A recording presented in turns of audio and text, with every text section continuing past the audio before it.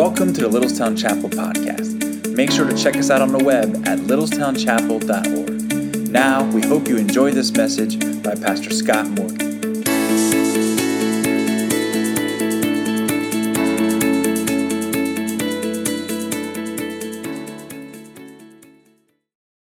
2 weeks ago, we unveiled a new vision for the church, a vision that we believe as a board of elders is just all-encompassing and demands our best, our attention, our finances, our energy, our blood, sweat, tears, so to speak, to just give ourselves to see God work in our midst.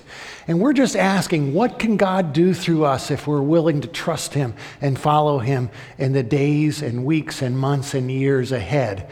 And it's important for us to understand that as we've thought about this vision and are unpacking it, we want you to remember that the vision has four core components, four key components. And Frank, if you'd show that next slide, I'd appreciate that. Ultimately, we believe God is calling us as a church to do our very best by the grace of God and the power of God to try to reach over 1,000 people with the good news of Jesus over the next 10 years. We want to help them become fully devoted followers of Christ and become members of a local church, part of a local church, and grow in their faith and just give it out to others, share the good news with others as well. And we want to do that in an area that basically is within 10 miles of this building where we're sitting today. It's what we're giving ourselves to, our energy and prayers and effort also for all of that. The four components that help us get to that goal, short-term goals, so to speak, for the long-range vision, they're simply these things. For us to be a church that's healthy and strong, where people can truly be connected and grow and become more like Jesus and know that they're loved by God, we need to be a church that is sticky, not that we spill, grape juice everywhere and have gum on the carpet. I'm not talking about that. I'm talking about that we build the kind of relationships where people feel like they belong, where they're welcomed and included, where they feel at home here at the chapel, that we're truly a family that includes and welcomes other people. And to do that, we want to double the number of growth groups that we have. We want to connect people so that they can grow. Connect to grow. That's really the key there. And I'm really thankful for Brian Robinson and Dan Davis, two of our elders that are championing this, and along with Pastor Josh Stratton's leadership and also Jessica Robinson's leadership later on this year. I'm really grateful for these folks helping to kind of push and do a lot of the heavy lifting when it comes to helping us double the number of growth groups that we have here at the chapel and helping the chapel become a more welcoming and including kind of place. But relationships are so important, but why do we have those relationships? It's because the most important relationship. We want people to meet Jesus and to know Him and build a relationship with Him. And that's what discipleship is all about. Discipleship, according to the theologian Scott Morgan, is just simply this. It's making Jesus the king of your life. I think the passage we're going to look at today tells us that. It's coming to the place where I say, I'm making Jesus my king in everything. I want Him to rule over me in every area of my life. And for us to do that, we need to be intentional, because that doesn't just happen by accident. I mean, think about it. Physically, when somebody is born, if they get food, if they get shelter, if they stay healthy, if they're protected from danger, if they get enough sleep, their body begins to change and they begin developing and become bigger and larger and consume more food and take up more energy, and they get louder and all this other stuff. And that just naturally happens. But it doesn't mean they become an adult. It doesn't mean that they mature. They may physically get larger, but it doesn't mean that they grow up. And there's a sense where you can be a Christian for a long time but never grow up. And we're talking about intentionally doing things, consistently doing things that will help people, help me, help you grow up in our faith, that we become more like Christ and make Him the king of everything in our lives. And so to do that, we recognize that there are processes and programs and classes and mentorship and things that we need to offer as a church to help people move along a path of discipleship so that Jesus becomes the king of everything in their lives. And so to help illustrate this, there's a card that I gave you. when you came in today. I hope you received this. If you didn't receive one of these cards, would you just raise your hand and we'll make sure that you get one? Could somebody back there, Bree, could you tell Vicki to bring some of these cards out here and make sure they get handed out? And just keep those hands up. I see those hands. I see those hands. If you want to come forward afterwards, ma'am, and pray, we'd be glad to. Just letting you know that. Okay. All right. This person needs a card up here. Anybody else? There's one out there on the ends. I see that hand. Okay. Very good. But if you just would take a look at the card, find the side where there's the circle. Look at the side that has the circle on it, the black circle, and it's got the guy in the middle of it, and he has a black heart. And the black heart doesn't mean that he's a bad guy or evil. It doesn't mean that. It just happens to be a black and white drawing, okay? But that's a picture of somebody who is growing so they can serve. And, in a sense, we're all like spiritual Grinches before we meet Jesus, and we meet Jesus and the light turns on and we see how beautiful and how wonderful and how great Jesus is, and our heart grows 10 times larger and bigger and bigger and bigger, just like the Grinch did in the story of how he stole Christmas. You see, there's a sense where when we make Jesus the king of everything, our lives grow and become richer, fuller, deeper, more beautiful, more blessed by God, and more fun to be around. That's the change that takes place in our lives when Jesus becomes the king of everything in us. So there's a question at the top of that card. And the question is just simply this, is what areas of your life would you like to see grow? And what I mean by this, and this is not just me, this is not some cockamamie idea from Pastor Scott. I want to admit that I've got 2 co-conspirators. I'm going to rat them out right now. One is Jim Green, one of our other elders. He and I are working together representing the elder board on this issue of helping us become intentional about making disciples here at the church. And we have drawn in a 3rd co-conspirator, and that is Rob Friel, who is, by the way, a curriculum developer and curriculum director for one of the local school districts. And he's somebody also who happens to love Jesus very much and is a good dad, a good husband. And in the process of being a devoted Christ follower, he's excited about helping us develop plans and processes that will help each other grow spiritually, because it won't just happen by accident. It's never by accident that Jesus becomes the king of everything. It takes intentional choices on our part to let him be Lord of all in our lives. And so on this card, I want to ask you a question. This is something that I'm asking, and Jim Green is asking, and Rob Field is asking. I want to ask you, in what areas of your life would you like to see grow? Now, I got to admit, my waistline grows pretty easily. Okay, I'm not talking about that. All I got to do is eat and not exercise, and it grows quite well, thank you very much. But what I would like to say is this: what areas of your life would you like to see spiritual growth, or any kind of growth in your life? Maybe you're saying, you know what, I struggle with, Pastor, you're saying all the time I've got to read the Bible. Well, I read the Bible, it's like dry as sawdust. I don't get anything out of it. And if you're going to move forward spiritually, you got to be willing to admit that something is hard and not going right. I'd like to grow in reading Scripture. Or when I talk, I feel like I might as well be talking to a brick wall. God doesn't answer me. I'd like to grow in prayer.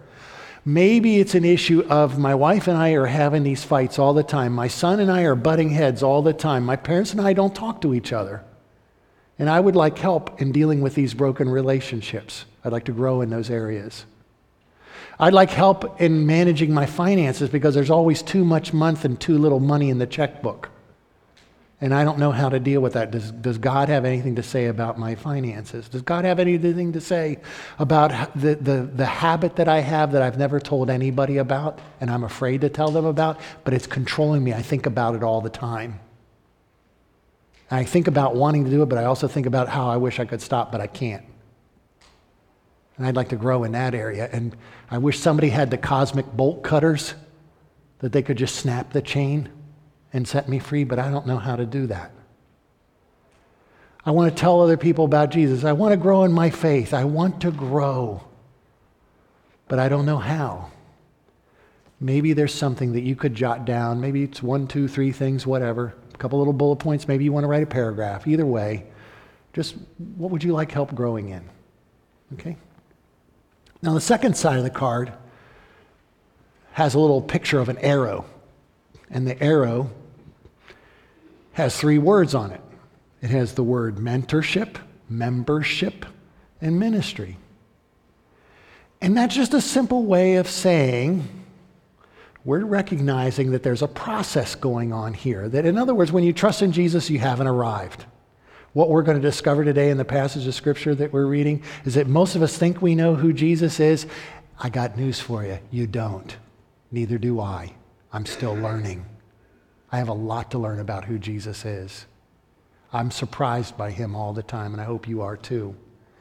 Mentorship is the idea. Well, what about somebody who's brand new in this Christian faith? They're just getting started. They need to be taught the basics. They need someone to come alongside and coach them, encourage them, mentor them, guide them step by step. Not so much taking a class, not so much reading something or watching something on YouTube or reading it on the internet, but I'd like somebody just to kind of be with me and walk me through this process and help me. That's the idea of mentorship.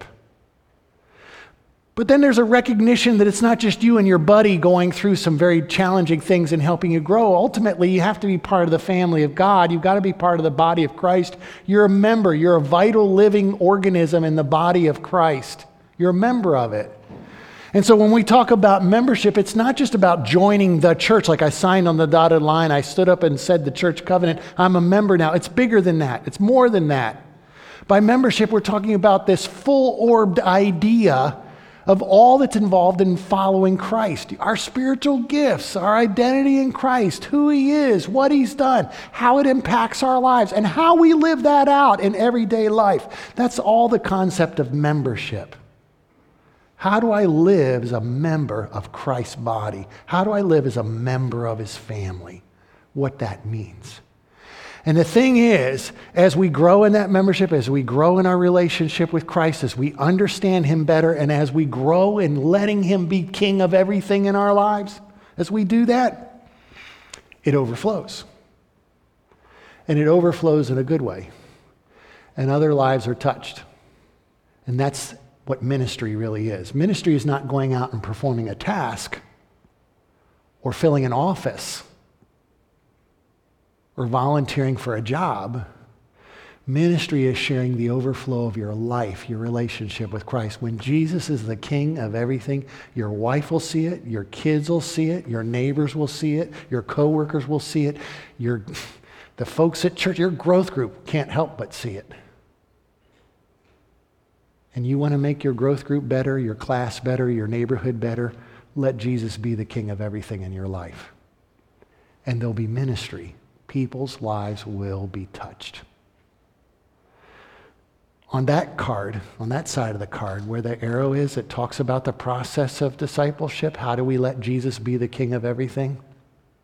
Okay, there's a question there also. What areas of your life would you feel comfortable sharing to help others grow? This is another question that Jim and Rob and I are just asking of ourselves and our church. What are the areas of my life that I could share with other people? Is there something that I've learned?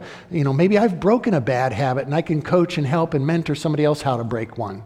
Maybe I have something that I've learned. I struggled with reading the Bible and I've learned how, and this plan has helped me, or these principles have helped me, or, here's somebody, my kids aren't perfect, but you know what? We survived the teenage years without killing each other. I might be able to pray for and mentor and help another couple that's struggling with their teenagers, and be able to say a little more than the only advice I could say one time when one lady asked me, my daughter is so out of control, I don't know what to do. I said, put your seatbelt on and hold the steering wheel with both hands. Hang on.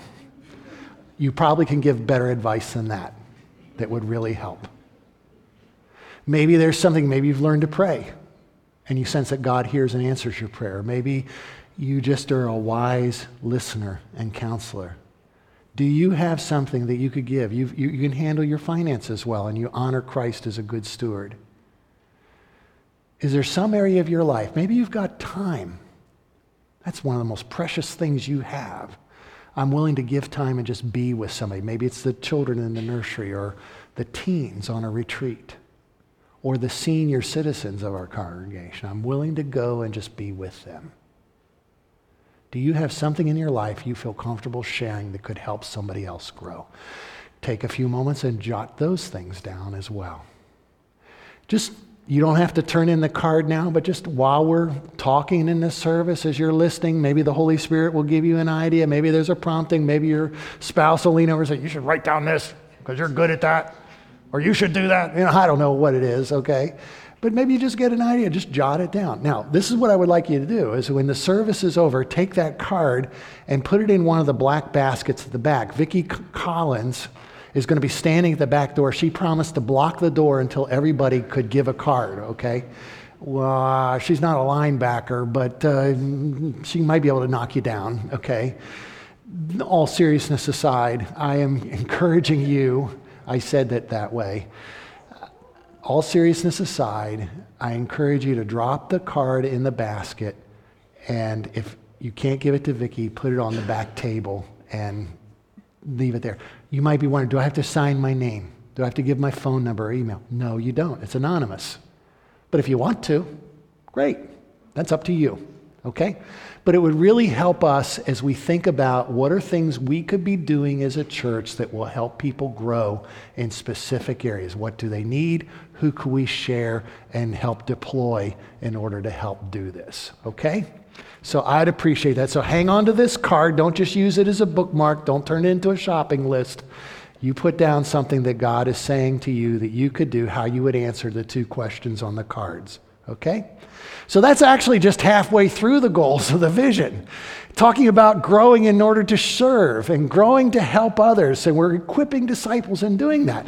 So as we work on that, we recognize, though, there's a community in need. There's people all around us who are broken, who need to hear about Christ and join his family. And so that's where we kind of shift gears and begin looking outside the church and think about, how do we serve consistently in the community?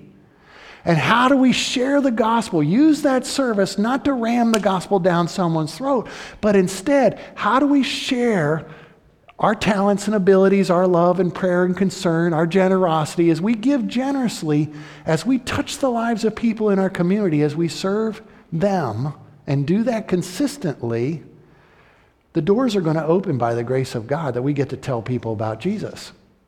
And that's what we're praying for and hoping for, and we're asking God for the boldness and confidence and opportunities to do that. And we're trying to serve so we can share. Next week, we're going to talk about that. And I am so excited about next week's message. I can't wait for you to hear all about it. But as we do this welcoming and including, and we're connecting to grow, and as we grow to serve, and as we serve to share, out of that is going to come the birth of a new church, where we will be able to send out into our community people who are equipped and prepared to share the gospel, to welcome and include and make disciples and serve their community so that other people can meet Jesus Christ as well. And we'll be parents. Littlestown Chapel will be the parents of a brand new church, another church in our community.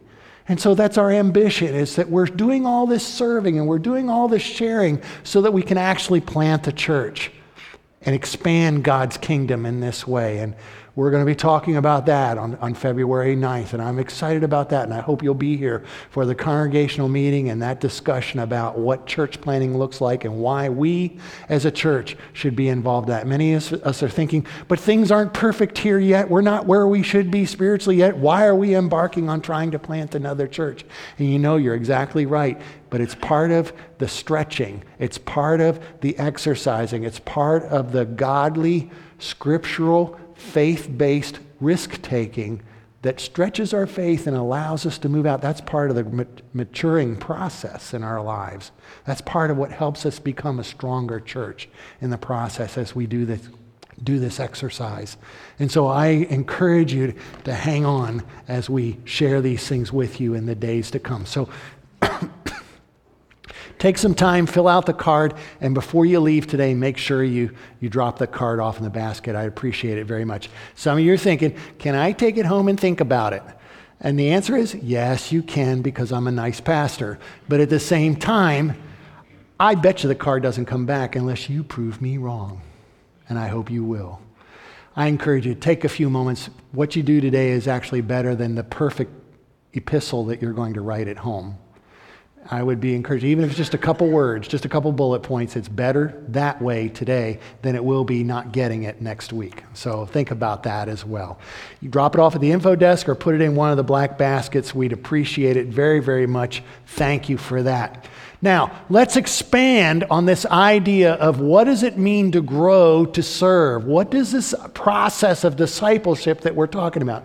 If we're going to reach 1030 by 2030, if we're trying to reach 1% of our population, the 103,000 or so that live within 10 miles of Littlestown Chapel, where we're seated this morning, if we're going to do that, we have to have a process of helping people meet Jesus Christ and grow in Him so that they let Him be the King of everything in their lives. And we have to model what that looks like. What does it look like for a church that makes Jesus the King of everything? And I tell you that there's a passage of Scripture that I think is absolutely fascinating for us to look at and explore. Now, I mentioned to you on the Sunday, actually the last 2 Sundays, that as we've been exploring and unpacking what this vision looks like and the 4 components here in this short-term goal, as we've been exploring what this looks like, we've been looking at the life of Simon Peter, one of Jesus' disciples. And one of the reasons why we picked Peter, it's because of what Dan Davis said. Dan Davis said that Peter, as we were talking one day, Peter's like the everyman, the every Christian. I think most of us, when we look at Simon Peter, we say, yep, I would have done that too. Or some of us would say, I would have never gotten out of that boat. Oh, I would have kept my mouth shut. And the people around you go, no, you wouldn't. Or yes, you would, or whatever. But there's a sense where most of the time, all of us, in one way or another, identify with Peter. He's like an everyman spiritually. And I think often in the stories of Scripture, in the life of Jesus, he is presented that way. He is the person that we all, the followers of Jesus, can identify with. And he challenges us and helps us see how we would personally interact with Jesus. And we see that with his questions and his relationship, his dialogue, his mistakes, his failings, his good things that he did as well. We can see ourselves in Simon Peter as we relate to Jesus.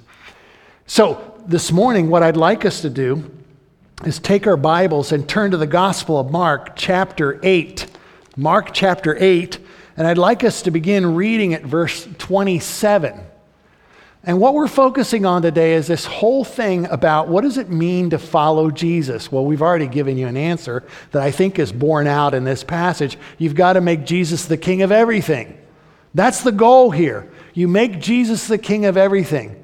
His goal is, let me rule over your life because that's the best life. We often come to him, fix my finances. But Jesus says, let me be Lord of all, and your finances will be more than enough.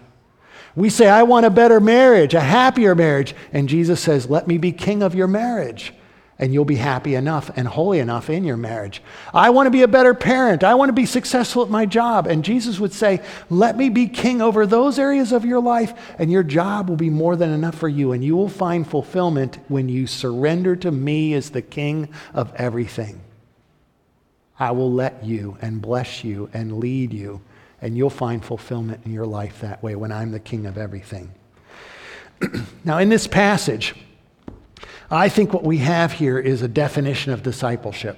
This is what it really means to follow Jesus. And I think it's remarkable that Mark, this follower of Jesus who's written this account of Jesus' life, he puts these events right at the hinge, the halfway point of his gospel. There's 16 chapters in the Gospel of Mark, and right here at the end of chapter 8, in the beginning of chapter 9, right here on the hinge of the book, Mark records this account, these conversations of Jesus and Peter and the other disciples. And I think he's doing this on purpose, to say everything in this story has been building up to this moment, and everything after this moment is an explanation of that moment. And as you see this unpacked, as you see this, you'll grow in your understanding of what it means to really make Jesus the king of everything, what really matters when it comes to following Jesus and being his disciple. You could also, I need to confess this to you, just by way of accountability, that beginning and truth in advertising and all that kind of stuff here, I'm going to just say it, that every time I've looked at this passage, I've thought, boy, those would be 4 great messages. Each paragraph is so powerful, so rich spiritually. I'm thinking, I'm just going to preach 4 messages and roll them into one. And they've got to sit through the whole thing. And I realize you don't have to sit through the whole thing. So what we're going to do is, instead of preaching 4 messages, which would be an excellent Bible study series, a sermon series, we're going to just look at the highlights of each of the paragraphs. In a sense, this is the drama of discipleship, and there are 4 acts, 4 scenes that we're going to look at. And we're going to see that Jesus is the principal actor, and the disciples are circulating in and out, and the events are circulating in and out. The scenes and the backgrounds change, but Jesus is constantly on message, getting his point across. You've got to make me the king of everything. You need to understand what it means to really follow me. And the other main actor is Peter in this story. And again, he stands in there for us. And in a sense, what Peter is asking and doing are the kind of things that you and I would ask and do when it comes to our relationship with Christ. And really, is Jesus the king of everything in my life and in your life as well? So the drama of discipleship in 4 acts, let's just say it that way. So beginning in verse 27, it says that Jesus went on with his disciples to the villages of Caesarea Philippi. And on the way, he asked his disciples, "Who do people say that I am?" And they told him, "John the Baptist, and others say Elijah, and others one of the prophets." And then he asked them, "But who do you say that I am?" Peter answered him, "You are the Christ." And he strictly charged them to tell no one about him. I got to tell you, these stories of Jesus and his conversations with Peter and the other disciples, just when I think I've got Jesus figured out, he throws me a curve. Peter is like the star pupil in the school of discipleship. Jesus says, "Who do you say I am?" Ooh, I know. You are the Christ. And what does Jesus say? Don't tell anybody about it.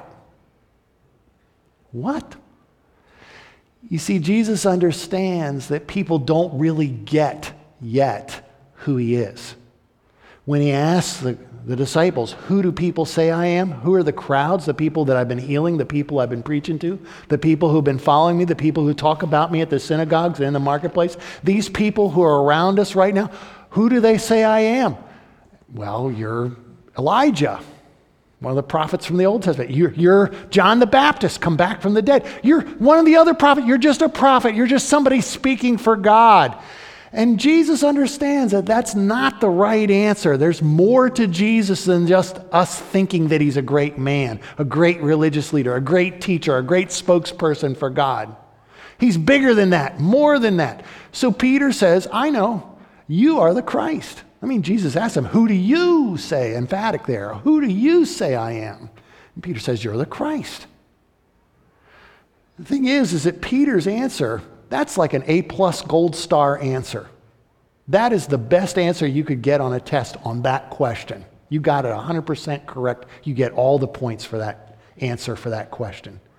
When Peter is saying that Jesus is the Christ, you remember we talked about this last week a little bit.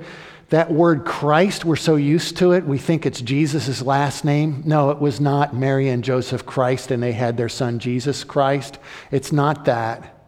It's Christ was a title, an honorific title that means the Messiah, the anointed one. It's a Greek translation of the Hebrew name Messiah, Christos or Christ. And the people in the Old Testament that were anointed by God, there were 3 types of people. Remember, this is just a little bit of a review. The prophets were anointed by God. They were chosen by God and to speak for him. The priests were chosen by God. They were anointed by God to speak for him. The king was chosen by God. He was anointed by God so that he would rule for him. And so the prophet, the priest, the kings, they were all anointed by God. And this Christ, this Messiah, he would be like the super anointed person, like a prophet, like a priest, like a king, all rolled into one. He's like the perfect prophet, the perfect priest, the perfect king to rule over everything. And in the Jewish frame of mind, they were expecting that this super anointed person, and remember the anointing literally was by oil, fragrant oil, but it was symbolic of the coming of the presence of God, the Holy Spirit coming upon their life, filling their life, flowing out of their life through that ministry. So this super anointed person chosen by God to be the super prophet, super priest, super king, to be the king of everything, Peter's saying, we believe that you're going to be that person. We believe you are that person, not just a prophet. You are the king that's going to rule over us. In the Jewish frame of mind, they thought, well, when the Messiah comes, when the true anointed one, God's chosen anointed one comes, he's going to be such a priest that he is going to get rid of the corrupt temple establishment and reform all of the temple worship and maybe even make a new temple and cleanse the temple. He's going to do that so that we truly can worship God. And he's going to be such a king that he's going to get rid of all these Roman occupiers, these soldiers that are tramping on our streets and taking our money from us in the taxes. And he's going to set us free. He's going to be the perfect king and throw off our oppressors. And he's going to be the perfect priest. He's going to connect us to God and lead us into the presence of God and worship God. It's going to be God's man on earth. That is who this super Messiah is, this king of everything. And that's what Peter's thinking. The crowds don't get that. They don't realize that yet about Jesus, but Peter does, speaking for the other disciples as well. No, you are the king of everything. You really are. But Jesus throws that curve and says, shh, don't you dare talk about it. Don't tell anyone. You might be saying, why would he do that? Part of it was because the crowds weren't ready to hear that yet. There was more that Jesus needed to say and do to help them understand. And he needed to wait until he got to Jerusalem and really had the final showdown with the religious leaders there on the last week of his life before they finally crucify him because he was the king of the Jews. That's what the sign above him on the cross said. He claimed to be the king of the Jews. That's what they wanted to say. Pilate says, no, he's the king of the Jews. And we're crucifying him here. He's the king of everything. Now, Jesus wants Peter to understand that what he said is right, but he just doesn't quite understand it. I mean, Jesus is a good teacher. More than a teacher, of course, but a good teacher. You know how it is. Those of you that have taught children, your own children, or maybe someone in class, you've given them a formula that they need to learn, a recipe they need to understand. Maybe there's a definition for a word or a grammatical structure you've tried to communicate, or something in science that you've tried to explain. And this, you can tell the student can kind of parrot back the definition word for word, but they don't have any understanding and they can't put it in their own words. They know the facts, but they don't get the meaning. They have knowledge, but no understanding. And Peter's got the knowledge. You're the Messiah. You're the super king. You're the king of everything. Yeah, you're right. But do you understand what that means? And Peter doesn't, and neither do the rest of the disciples. And I have a hunch I don't, and you don't either. And that's why Jesus, in the next 3 acts, has to explain what it really means to be the king of everything, what that looks like for him to be the Messiah, the anointed one, God's coming king. Because in Act 2, it says as they're going along there, and by the way, let me just jump back to Act 1 for a minute. It's important to understand the location of where this is taking place. It says Caesarea Philippi. Can you think of anybody kind of famous in the first century world whose name sounded like Caesarea? Maybe they named a salad after him. Maybe there's a famous pizza chain named after him. Caesar, you're right. Got it. Way to go. Caesarea Philippi was the northernmost place in Israel that you could go to get away from Jerusalem. It was a place that was heavily Gentile. It was a place where they had built a temple to worship the emperor. And on the footsteps of that temple, in the region of that area where everybody was so pro-Caesar and so pro-idols and so pro-worshiping anything else other than the God of Israel, Yahweh, Jesus says, yes, I'm the Christ. I'm the king of everything. He makes that declaration, and we have to surrender to it. Now, in Act 2, he begins to unpack what that definition really means and to give us understanding. And so as they're walking along the path there, it says that he began to teach them that the Son of Man must suffer many things and be rejected by the elders and the chief priests and the scribes and be killed, and after 3 days rise again. And he said this plainly. So there was no misunderstanding. The disciples understood exactly what Jesus is saying. What he was saying was, the Son of Man, referring to himself, he's going to be arrested, he's going to be rejected, and the religious leadership of Israel is going to kill him. He doesn't say yet how. They're going to kill him. But 3 days later, he's going to come back to life. Now, how does that square, that information that Jesus has just given about himself, how does that square with Peter's understanding of who Jesus is, his knowledge? Jesus is the King of everything. Jesus is going to rule over our life. Jesus is the Messiah King that we've been expecting. I believe that, Peter says. The other disciples say it too. But Jesus is contradicting that. Because he says, I'm going to be rejected and I'm going to be killed. Because instead of restoring the temple, his body is going to be destroyed. And instead of throwing off the oppressors and setting the people free, he's going to be arrested, put on trial, and be condemned and killed and executed by the oppressors. Instead of connecting us to God, he's going to be cut off from God and die. This doesn't make any sense whatsoever. This does not compute. And that's why Peter then privately takes Jesus aside and begins to rebuke him. Same word that's used back in the previous act of Jesus rebuking the disciples. Now Peter says, I'm going to get you back. I'm going to rebuke you. Jesus, that's silly. That's ridiculous. I kind of get the idea in my mind that as I picture this, is that Jesus is at the head of the group and the men are kind of following along, and as he's walking along, they're kind of walking beside him and he's teaching them, he's explaining things, he's talking about what's happening, and he's making it clear, this is the kind of king I am. And he's saying, I'm a king who's going to suffer. I'm a king who's going to be humiliated. I'm a king who's going to die. And Peter's not going to have any of that because that doesn't fit with his image of a king. And so he kind of goes marching up to the front of the line. He says, Jesus, are you crazy? Are you crazy? That's not going to happen. You're the Messiah. You're God's king of everything. You're not going to die like that. That's not going to happen. We're not going to let it happen. You're not going to do that. You can stop the storm. You can walk on water. You can feed the 5,000. You can raise the dead. You can cast out demons. Those Romans, those Jewish leaders, nobody's going to stop you. You're crazy. No. You're not going to die like that. Humiliated.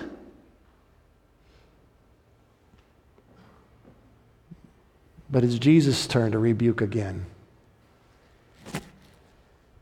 Because it says that he turned, Jesus did, and seeing his disciples, he rebuked Peter and said, what did he say? Get behind me, Satan.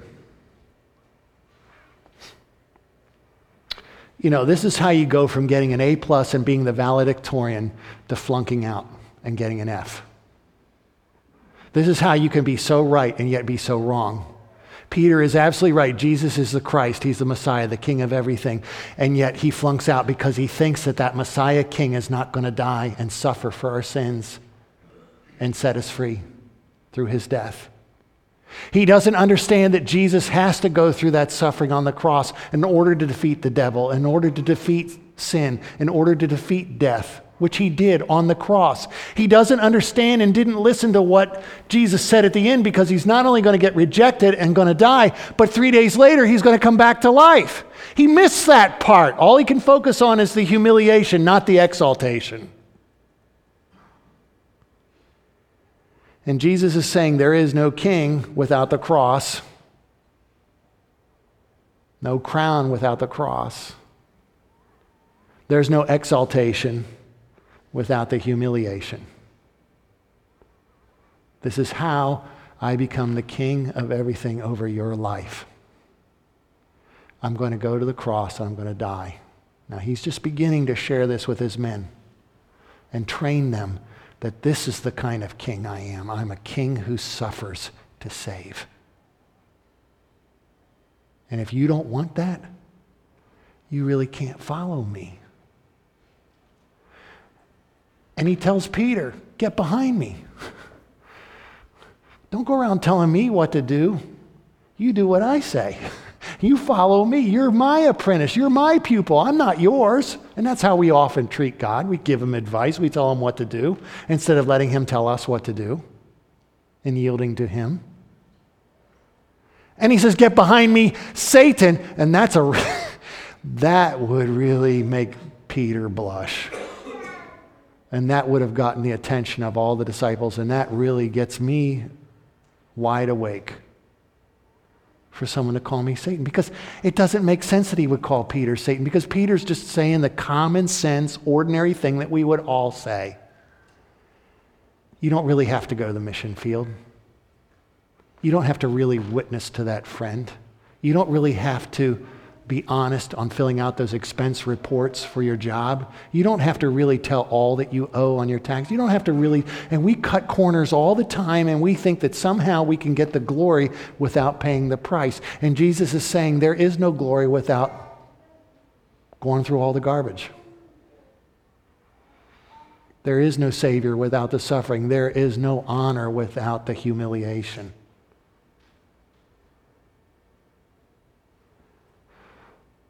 That's what's needed. That's the kind of king I am.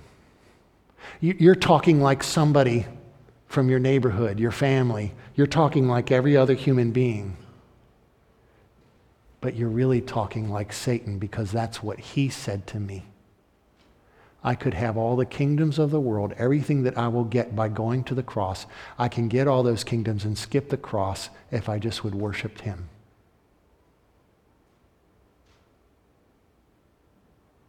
That's not the king I am, Peter. You and I think we know Jesus, but do we really? We think we know who he is and what he stands for and what he's doing, but do we really know him? Who do you say Jesus is? But I want you to see in Act 1 and Act 2, it's clear that Jesus is not just the Savior who suffers, but he's also the Savior who's glorified. He's not just the king who goes to the cross, but he's the king who comes back to life and rises from the dead. He's also the King of glory. But before we unpack that further, we've got to go through Act 3.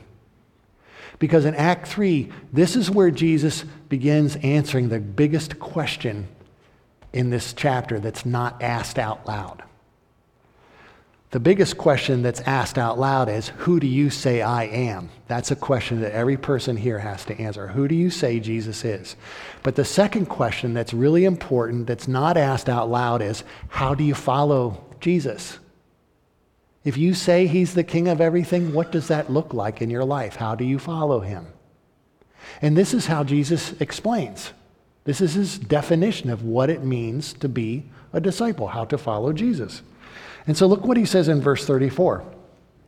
And calling the crowd to him with his disciples, he said to them, if anyone would come after me, if anybody wants to be my disciple, my student, my apprentice and pupil, if you really want to be my disciple, this is what you need to do. Let him deny himself, take up his cross, and follow me. Now, if you've hung around the church for any length of time, if you've read the New Testament, grew up in Sunday school, you have heard this statement over and over and over again. Verse 34. What does it mean to be a follower of Jesus? You deny yourself, take up your cross, and follow him. What does it mean, though? What does it look like? Well, I'm not totally sure what it looks like for everybody, but I can tell you that in my life, it means that I have to say no to what I want to do and say yes to God's will. That's what self-denial is. Deny yourself. I need to be willing to say, God, I want to do what you want, even if it goes against what I want to do. I've got to put you first. Your plan, your program, your process, I put that first. Not my will, but yours be done, as Jesus prayed in the Garden of Gethsemane the night of his arrest. I put you first. I do your will. That's what's most important. When it comes to the second thing, take up your cross and follow Jesus. Some of us have a cross on a necklace or other piece of jewelry. Maybe you have a cross as a tattoo. And there's nothing wrong with jewelry crosses and tattoo crosses. That's all fine and good. There's no problem with that. But that's not what Jesus is saying. He's not even saying, you got to have a cross on your license plate or bumper sticker on your car or a cross on your steeple at your church or in the back wall of your auditorium. That's not even what he's saying. The cross he's referring to is the cross beam, the horizontal piece of the cross beam that a condemned criminal would be forced to carry to the execution site. And so there's that criminal, a slave, a poor person, a foreigner, whoever they were, condemned to die for a capital crime. And they're carrying this crossbeam on their shoulders, and maybe they're chained together to the soldiers, and they're being marched off to the execution site, and they carry the instrument of their death to that location. And you get to lay down the crossbeam when you finally get to the end, and you think, oh, finally I rest, until they throw you down and nail you to those cross pieces, and then hoist the cross piece up and attach it to the horizontal beam, the post that's coming out of the ground. And there you suffer and hang and die. Jesus is saying that if you're going to follow me, you have to go on a death march. He's not saying have a death wish. I want to die. He's not saying that. He's saying that you've got to say no to yourself to such a degree that you're willing to put me first and my will first. It's like dying to yourself. You've got to be willing to suffer to do my will. You need to be willing to give up everything, even your very life. You have to be willing to give that up to follow me. It's to consider yourself already dead. So it doesn't matter what happens because I already died. I belong to Jesus. I'm carrying my cross every day. We say that, I've got a cross to bear, this annoying husband that you're married to. I've got a cross to bear because you've got a cold. I've got a cross to bear because, you got a pay cut at work. I've got a cross to bear because there's a barking dog next door. Oh, the crosses I have to bear. Jesus is saying, no, it's not the inconveniences of life and the annoyances of life. It's the suffering that you do for him and his gospel. Because you choose to do his will, even if it kills you. You're willing to do it. We live in a land of freedom and prosperity, and we have to suffer very little for Christ here now. But the day may come when we will, as our brothers and sisters do in other countries today. Take up his cross. And then he says, follow him. Do what he says. Go his way. Live your life according to his will. You have a family, don't leave your family. Live your family and lead your family and love your family the way Jesus would. Not necessarily give all your money away, but use that money and steward it in such a way, manage it in such a way that you're honoring Christ with your money. You're doing his will. Giving as you should, saving as you should, spending as you should. You're honoring Christ in your marriage and in your parenting relationships and in your relationships with your friends, and you're just in all those places. It's not getting rid of those people or necessarily finding happiness, but it is, I'm willing to do your will, Lord, even if it hurts. To do what's right as a husband, as a father, as a mother, as a wife, as a child, as a parent. I'm willing to put you first, and I'll trust you to bring the happiness in your time. But I want to become like Jesus. I want to make him the king of everything, even in my marriage and in my home. And I'm willing to take up my cross and follow him. And I know that means dying every day and saying no to myself to say yes to your will. And there's a second question that's really important. It's not asked out loud, but we really need to ask it. It's not just who is Jesus and how do I follow him, but it's why in the world would I follow somebody that demands that? Why would I follow anyone who would demand that I be willing to die for him? What's up with that? That's crazy talk. And the answer that Jesus gives is found in verse 35 and following, when he just simply says this, for whoever would save his life will lose it. It's definite. But whoever loses his life for my sake and the gospel's will save it. Do you see this here? He's simply saying, if you try to preserve your life by not following me, by not carrying your cross, by not suffering as I call you to suffer to do my will, if you try to skip out on doing all that stuff, you will not save your life. You'll actually lose it. You'll waste your life. You'll forfeit everything. For what does it profit a man if he gain the whole world and forfeit his soul? For what can a man give in exchange for his soul?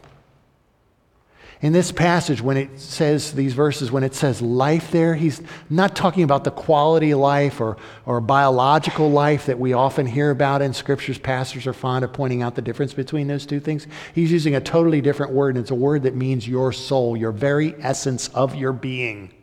Who you are as a person, who God has meant for you to become, His plan for your life, His purpose for your life, all the stuff that you desire to become, the things that deep down inside that God has planted there, to love and be loved, to achieve, to succeed, to accomplish, to live a life that's productive and fulfilling.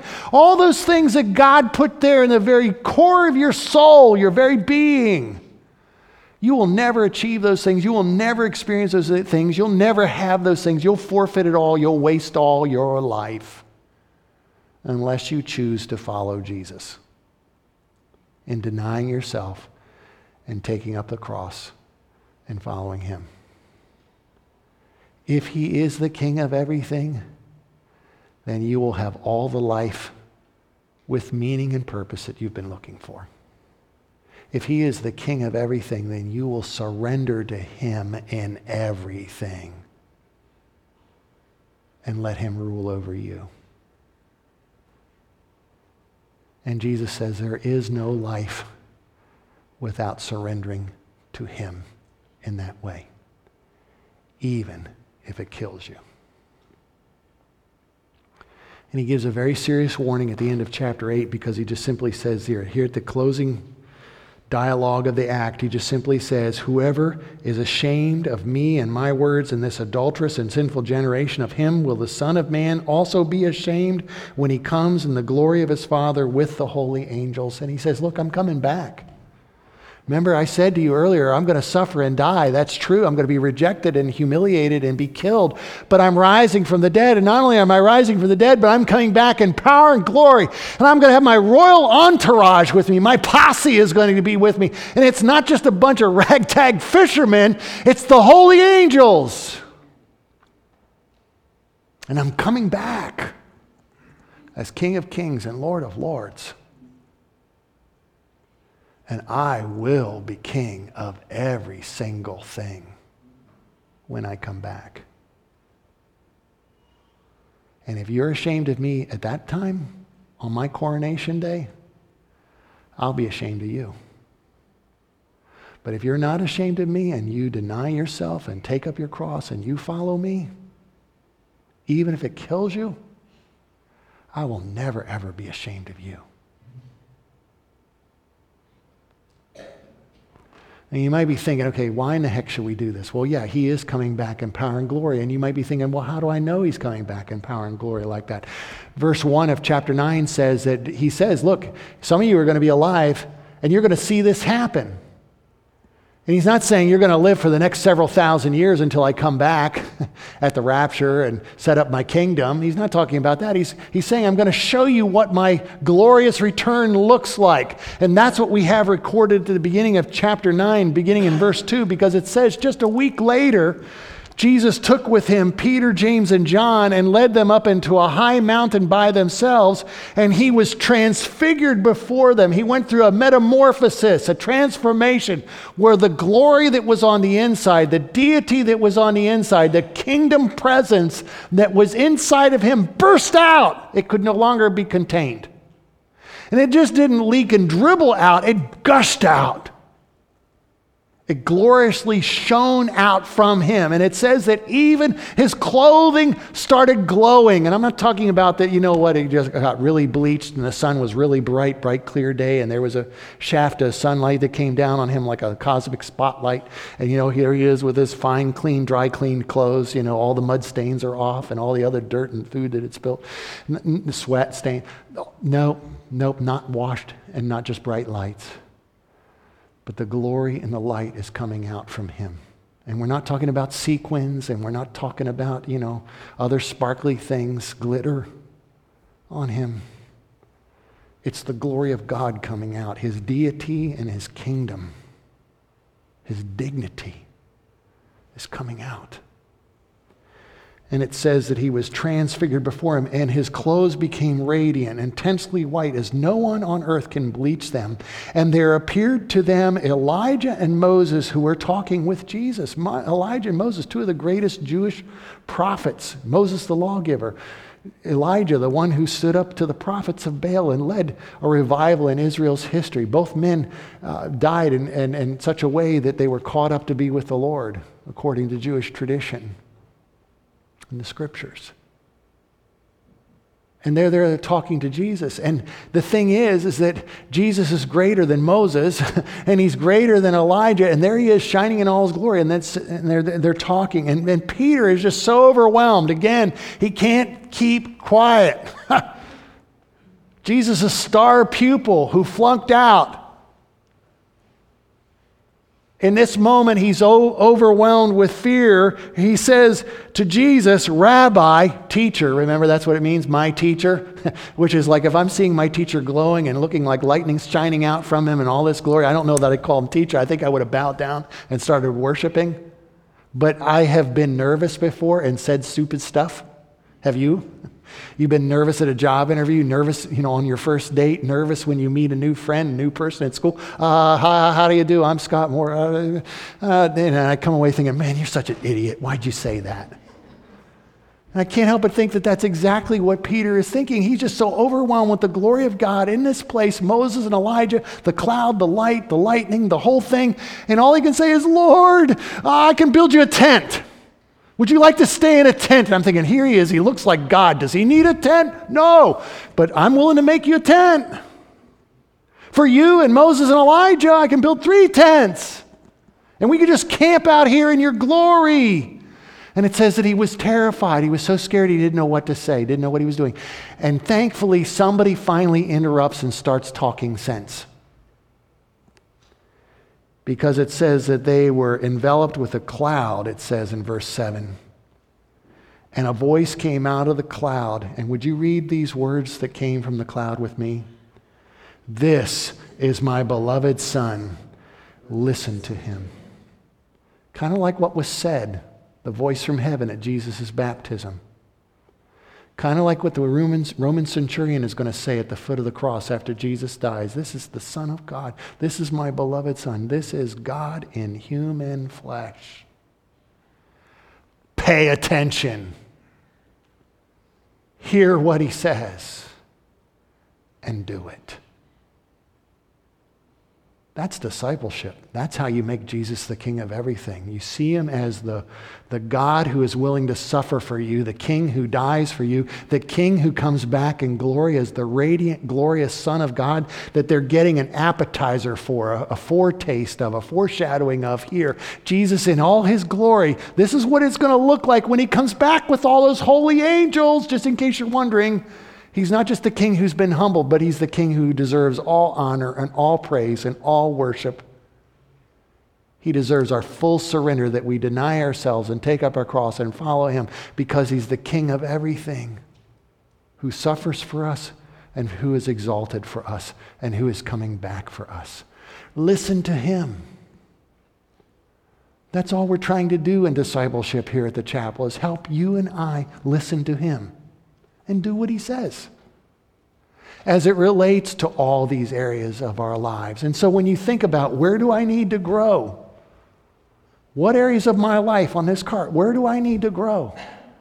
I'm thinking about, am I really listening to Jesus when it comes to these different realms of my life? Where do I need to grow? When I think about what do I have that I could share with others to help them grow? Lord, if you're the king of everything in my life, what could I give? Am I really listening to you and sharing that with others as well? Am I helping them walk with you also?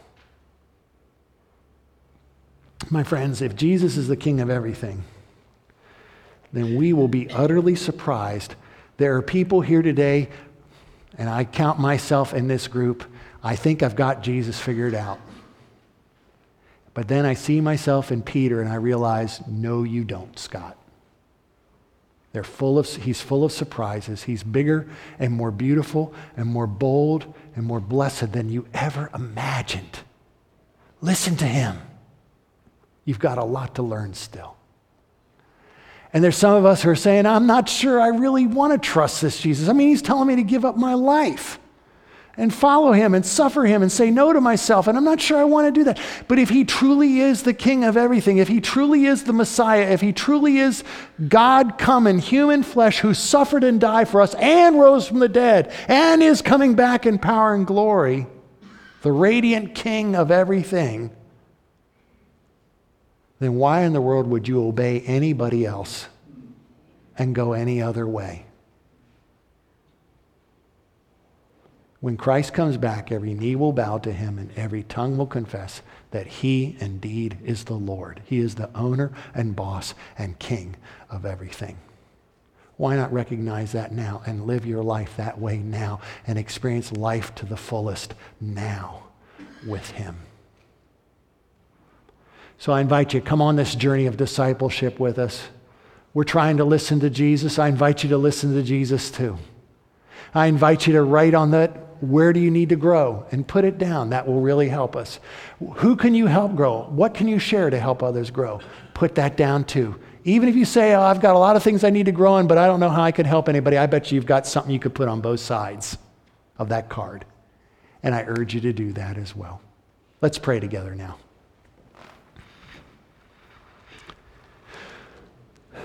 Father, thank you so much for the privilege of being in your presence today. And I thank you that truly in this passage, this story, this drama of discipleship, in these 4 acts, we see very clearly that Jesus, you are the king of everything. And I am praying, Lord, that we would surrender to you and make that so in our lives by denying ourselves and taking up our cross and following him. And thank you that we can and must do this, because he is the king who is coming back, the king of suffering and the king of glory. Help us to listen to him and do his will. I ask for your blessings and direction as we go forth from here. May we live our lives as Jesus, the king of everything, rules over us. We ask this in his name and for his sake. Amen.